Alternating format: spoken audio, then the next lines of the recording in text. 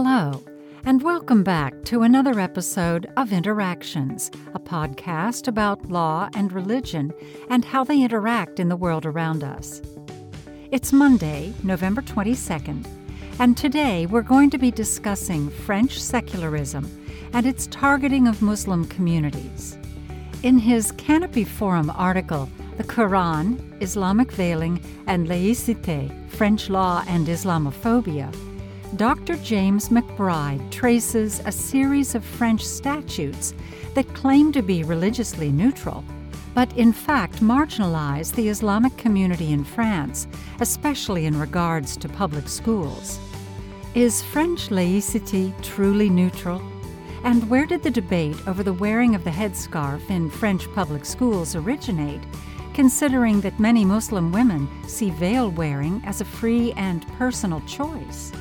All this and more on today's episode of Interactions. I'm Janet Metzger, and this is The Qur'an, Islamic Veiling, and Laïcité, French Law and Islamophobia by James McBride.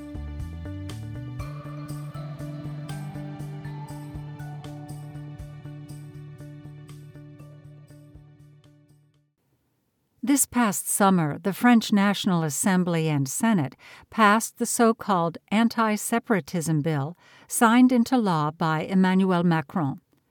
Its purpose was supposedly to protect what is called laïcité, the French secularist doctrine designed to ensure government neutrality toward religion. However, the new law increases scrutiny by the government of religious associations, bars homeschooling except in some non-religious instances, forbids political meetings at houses of worship, bans polygamy, virginity certificates, the burkini, and other practices which allegedly discriminate against women, and protects government officials who investigate and prosecute the newly instituted crime of separatism. This anti-separatism legislation is not neutral in basis. Instead, it was the culmination of a 3-decade-long political campaign by a hostile nativist French populace to marginalize Muslim communities. The policy was first formalized in 2003 with a statute that banned students from wearing religious symbols in French public schools. Proponents of this statute argued that the ban applies to all religions, equally prohibiting the Sikh patka, Jewish kippah, and large Christian crosses, as well as the hijab worn by Muslim female children and teenagers. In reality, however, this legislation specifically targeted the Muslim community. Case in point, the campaign was intensified in 2010 by the statutory prohibition of any article of clothing which concealed the face. Islamic veiling takes many forms: the hijab, the niqab, the almira, the shayla, the khimar, the chador, and the burqa. Islamic veiling finds its origins in the Quranic passage, chapter 33, verse 53, which is as follows: O ye who believe, enter not the prophets' houses until leave is given you for a meal, and then not so early as to wait for its preparation. But when ye are invited, enter, and when ye have taken your meal, disperse without seeking familiar talk. Such behavior annoys the prophet. He is ashamed to dismiss you, but Allah is not ashamed to tell you the truth. And when ye ask his ladies for anything ye want, ask them from before a screen. That makes for greater purity for your hearts and for theirs. Nor is it right for you that ye should annoy Allah's messenger, or that ye should marry his widows after him at any time. Truly such a thing is in Allah's sight an enormity. In this passage, male believers visiting the prophet's home overstay their welcome to the detriment of his wives, concubines, and daughters. The Qur'an orders these men to desist from uninvited visits and, at those times when they are invited, to speak to the prophet's women only from behind a screen, in Arabic hijab, to protect their chastity. It is noteworthy that the text itself does not identify the hijab as a headscarf. It is also noteworthy that the text does not require Muslim women in general to wear them. Following a practice common in Byzantine culture with which the Muslim community had contact, wearing some sort of veiling protected women from unwanted male attention. The practice slowly spread from the Prophet's family to women in the larger Muslim community to discourage impious advances by men. This development follows the Islamic imperative of modesty commanded by the Quranic passage, chapter 24, verse 31, "And say to the believing women that they should lower their gaze and guard their modesty, that they should not display their beauty and ornaments except what must ordinarily appear thereof, that they should draw their veils over their bosoms, and not display their beauty except to their husbands, their fathers, their husbands' fathers, their sons, their husbands' sons, their brothers or their brothers' sons, or their sisters' sons, or their women, or the slaves whom their right hands possess, or male servants free of physical needs, or small children who have no sense of the shame of sex." This verse directs all Muslim women to cover their bodies, particularly what the French call la gorge, or the throat, but does not specify covering their heads or faces. Believers commonly interpret this passage as a reference to a jibab, a loose garment worn over the trunk of the body. A number of prominent Islamic scholars have not found veiling religiously obligatory, but in practice, veiling became more widespread after the 1979 Shiite revolution in Iran, where most women wear the chador. Likewise, the increasing influence of the Muslim Brotherhood and other Islamists in countries with large Sunni populations, including Syria and Iraq under the Daesh, resulted in the increasingly common appearance of the niqab or burqa. While the modern movement toward veiling was spearheaded by conservatives, many young Muslim women have appropriated veiling, particularly in Western cultures, as a sign of religious identity and cultural pride. That is certainly the case in France, where Muslims number 7.2% of the population. As the authors of The Headscarf and the Republic write, what these cases, which led to several girls being expelled from schools in Mantes, Lille, Strasbourg, or Goussainville, have contributed to revealing, is that, in reality, oftentimes the headscarf is not imposed by the families, but is the result of a free choice, and it is not lived as a submission, but rather as a self-affirmation.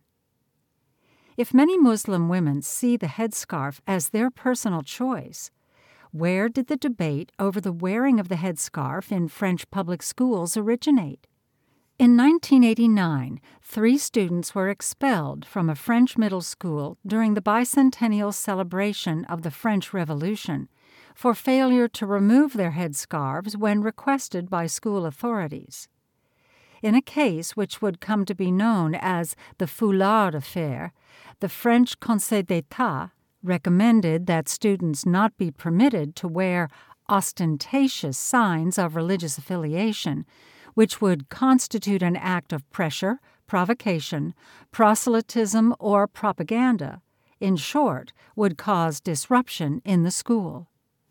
Over the next 13 years, the headscarf controversy would wax and wane. But in 2002, the newly established Conseil français du culte musulman issued a statement rejecting the claim that the headscarf itself was an act of proselytization. In 2003, the Conseil d'État appointed a commission led by Bernard Stassi to reconsider state policy on secularism and public schools. This commission included academics, a headmaster, a lawyer, 2 politicians, and a former Ministry of Education bureaucrat. But it did not include any theologians, clerics, or delegates from religious institutions. The so-called Stasi Commission issued its report on December 11, 2003, concluding that instances of behavior and conduct that run counter to the principle of secularism are on the increase, particularly in public society. The reasons for the deterioration in this situation are the difficulties in integrating experienced by those who have arrived in France during the past decades. In this context, it is natural that many of our fellow citizens demand the restoration of Republican authority, and especially in schools. It is with these threats in mind, and in the light of the values of our Republic, that we have formulated the proposals set out in this report for the school community. The visibility of a religious sign is perceived by many as contrary to the role of school, which should remain a neutral forum and a place where the development of critical faculties is encouraged. It also infringes the principles and values that schools are there to teach, in particular, equality between men and women. The Stasi report purportedly upheld the principle of laïcité as embodied in the 1905 French Law Concerning Separation of the Churches and the State. There, the text of Article 1 reads, "The Republic ensures freedom of conscience.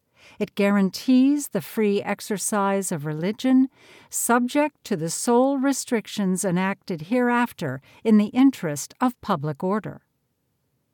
Although the recommendations of the Stasi report violated the spirit of the statute's language, the very existence of this report suggested that a ban on signs of religious affiliation in public schools was somehow a valid exception to the law's guarantee of the free exercise of religion.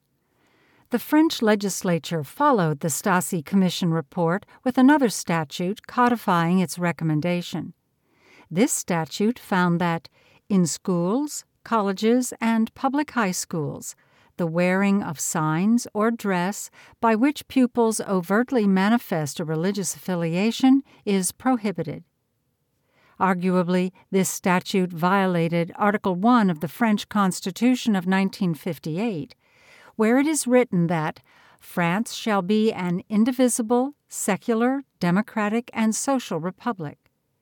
It shall ensure the equality of all citizens before the law, without distinction of origin, race, or religion. It shall respect all beliefs. But to challenge the constitutionality of this statute would require an appeal before its promulgation by the President of the Republic, the Prime Minister, the President of the National Assembly, or 60 deputies or 60 senators.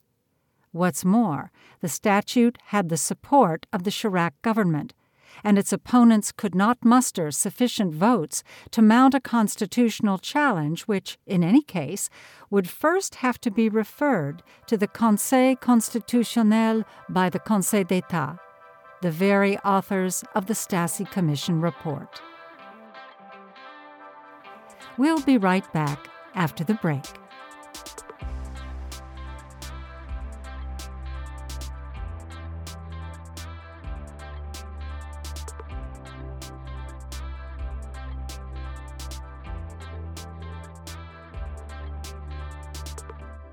Hi, Interactions listeners.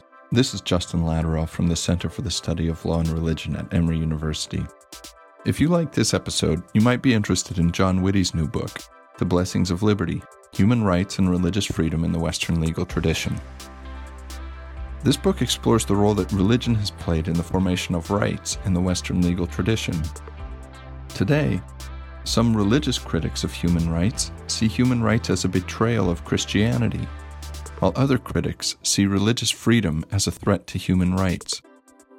John Whitty responds to both of these challenges and insists that protecting religious freedom is actually the best way to protect many other fundamental rights, despite the fact that religious freedom and other fundamental rights can sometimes clash. Are human rights a modern invention, and is religious freedom a mere obstacle to human rights today? Explore these questions and more with John Whitty in The Blessings of Liberty. new from Cambridge University Press. Find out more by clicking the link in the episode description. Thank you for listening to Interactions.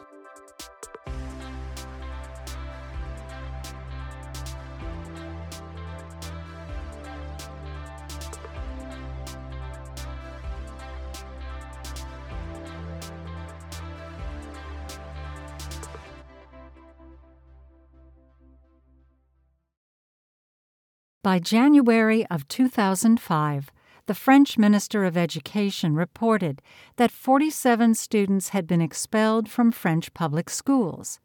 Later that year, the March 15 Freedom Committee, a French Muslim organization, noted that over 800 French students had been adversely affected by the statute, resulting in their expulsion from the French public schools, the removal of religious headgear, or their voluntary withdrawal from the French public school system. In 2010, the French government took the next step in defense of its version of Laïcité by passing a law which prohibited covering the face in public spaces. The statute did not give gendarmes the power to incarcerate individuals for violations of this law, but it did give the government the power to levy a fine. More importantly, the statute proscribed any individual through threats, duress, or constraint, undue influence, or misuse of authority from compelling another by reason of sex to conceal their face. The violator, if found guilty, would be subject to 1 year's imprisonment and a fine of 30,000 euros. If the person so compelled were a minor, the punishment increased to 2 years' imprisonment and a 60,000 euros fine. The statute was clearly aimed at Muslim parents who required their daughters to wear a niqab or burqa. Indeed, the statute stated that the ban did not apply to face masks for EMT workers, doctors, and nurses, to riot gear for police, to headgear for lacrosse and fencing, to ski masks for vacationers, nor to theater masks for Mardi Gras and street carnivals. In short, the only individuals affected were Muslim females. The Islamophobia of the French government and dominant political parties has resulted in various absurdities. One Muslim entrepreneur developed a beach outfit for observant Muslim women so that they can enjoy the water without violating their religious conscience. Dubbed the burkini by French observers, the costume, which looks remarkably like a wetsuit worn by surfers and divers, was banned in numerous towns on the Côte d'Azur and Corsica, resulting in the issuance of summonses by French police to Muslim women, ironically, for not wearing an outfit respecting good morals and secularism. These dubious local injunctions were legitimized by the 2021 statute, which protects local officials from violence or any action seeking to intimidate them. The law calls for a prison term of up to 5 years and a fine of 75,000 euro for online hate, however prosecutors might interpret it. Ostensibly, a Facebook post protesting such local ordinances could be regarded as a violation. The 2021 statute included even more draconian measures. It requires that associations, including religious organizations, register with the government, and that they may be held responsible for the acts of their members and subject to dissolution. Incitement to discrimination, hatred, or violence by a minister of a religious association is punishable by up to 5 years in prison. Apparently, that would include encouraging practices like the wearing of headscarves that allegedly discriminate against women. Political meetings, including organizing members to vote, are also prohibited. French Muslim parents who attempt to circumvent the law governing French public schools are barred from homeschooling their children. Homeschooling will henceforth be permitted only in cases where circumstances adversely affect the state of health or disability of the child, the practice of intensive sports or artistic activities, family homelessness, or a situation specific to a child's educational project.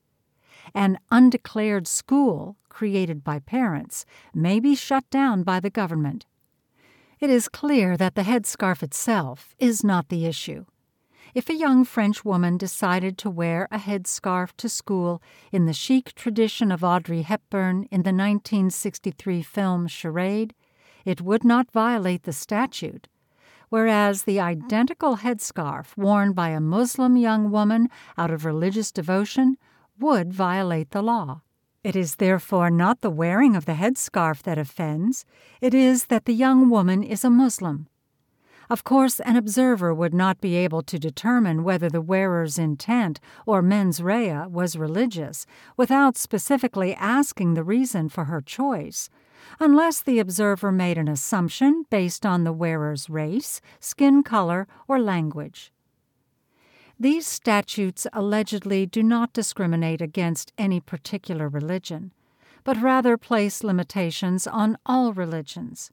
However, this claim is disingenuous, since discrimination against all religions, rather than just one targeted faith, arguably violates both the 1905 Laïcité statute's guarantee of the free exercise of religion and Article 1 of the 1958 French Constitution. Nevertheless, despite the claim that the ban on headscarves is incidental to the statute's supposed purpose of prohibiting all ostentatious religious signs and symbols in French public spaces and discrimination against women, their historical context reveals the true motivation: Islamophobia.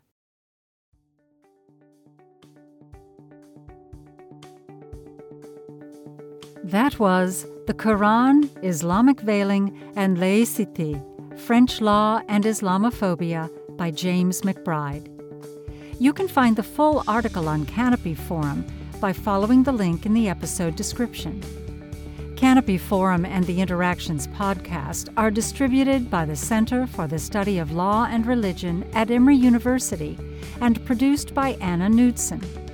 I am your narrator, Janet Metzger. You can follow Canopy Forum on Twitter or Facebook and subscribe to Interactions on your favorite podcast platform. Thank you for listening.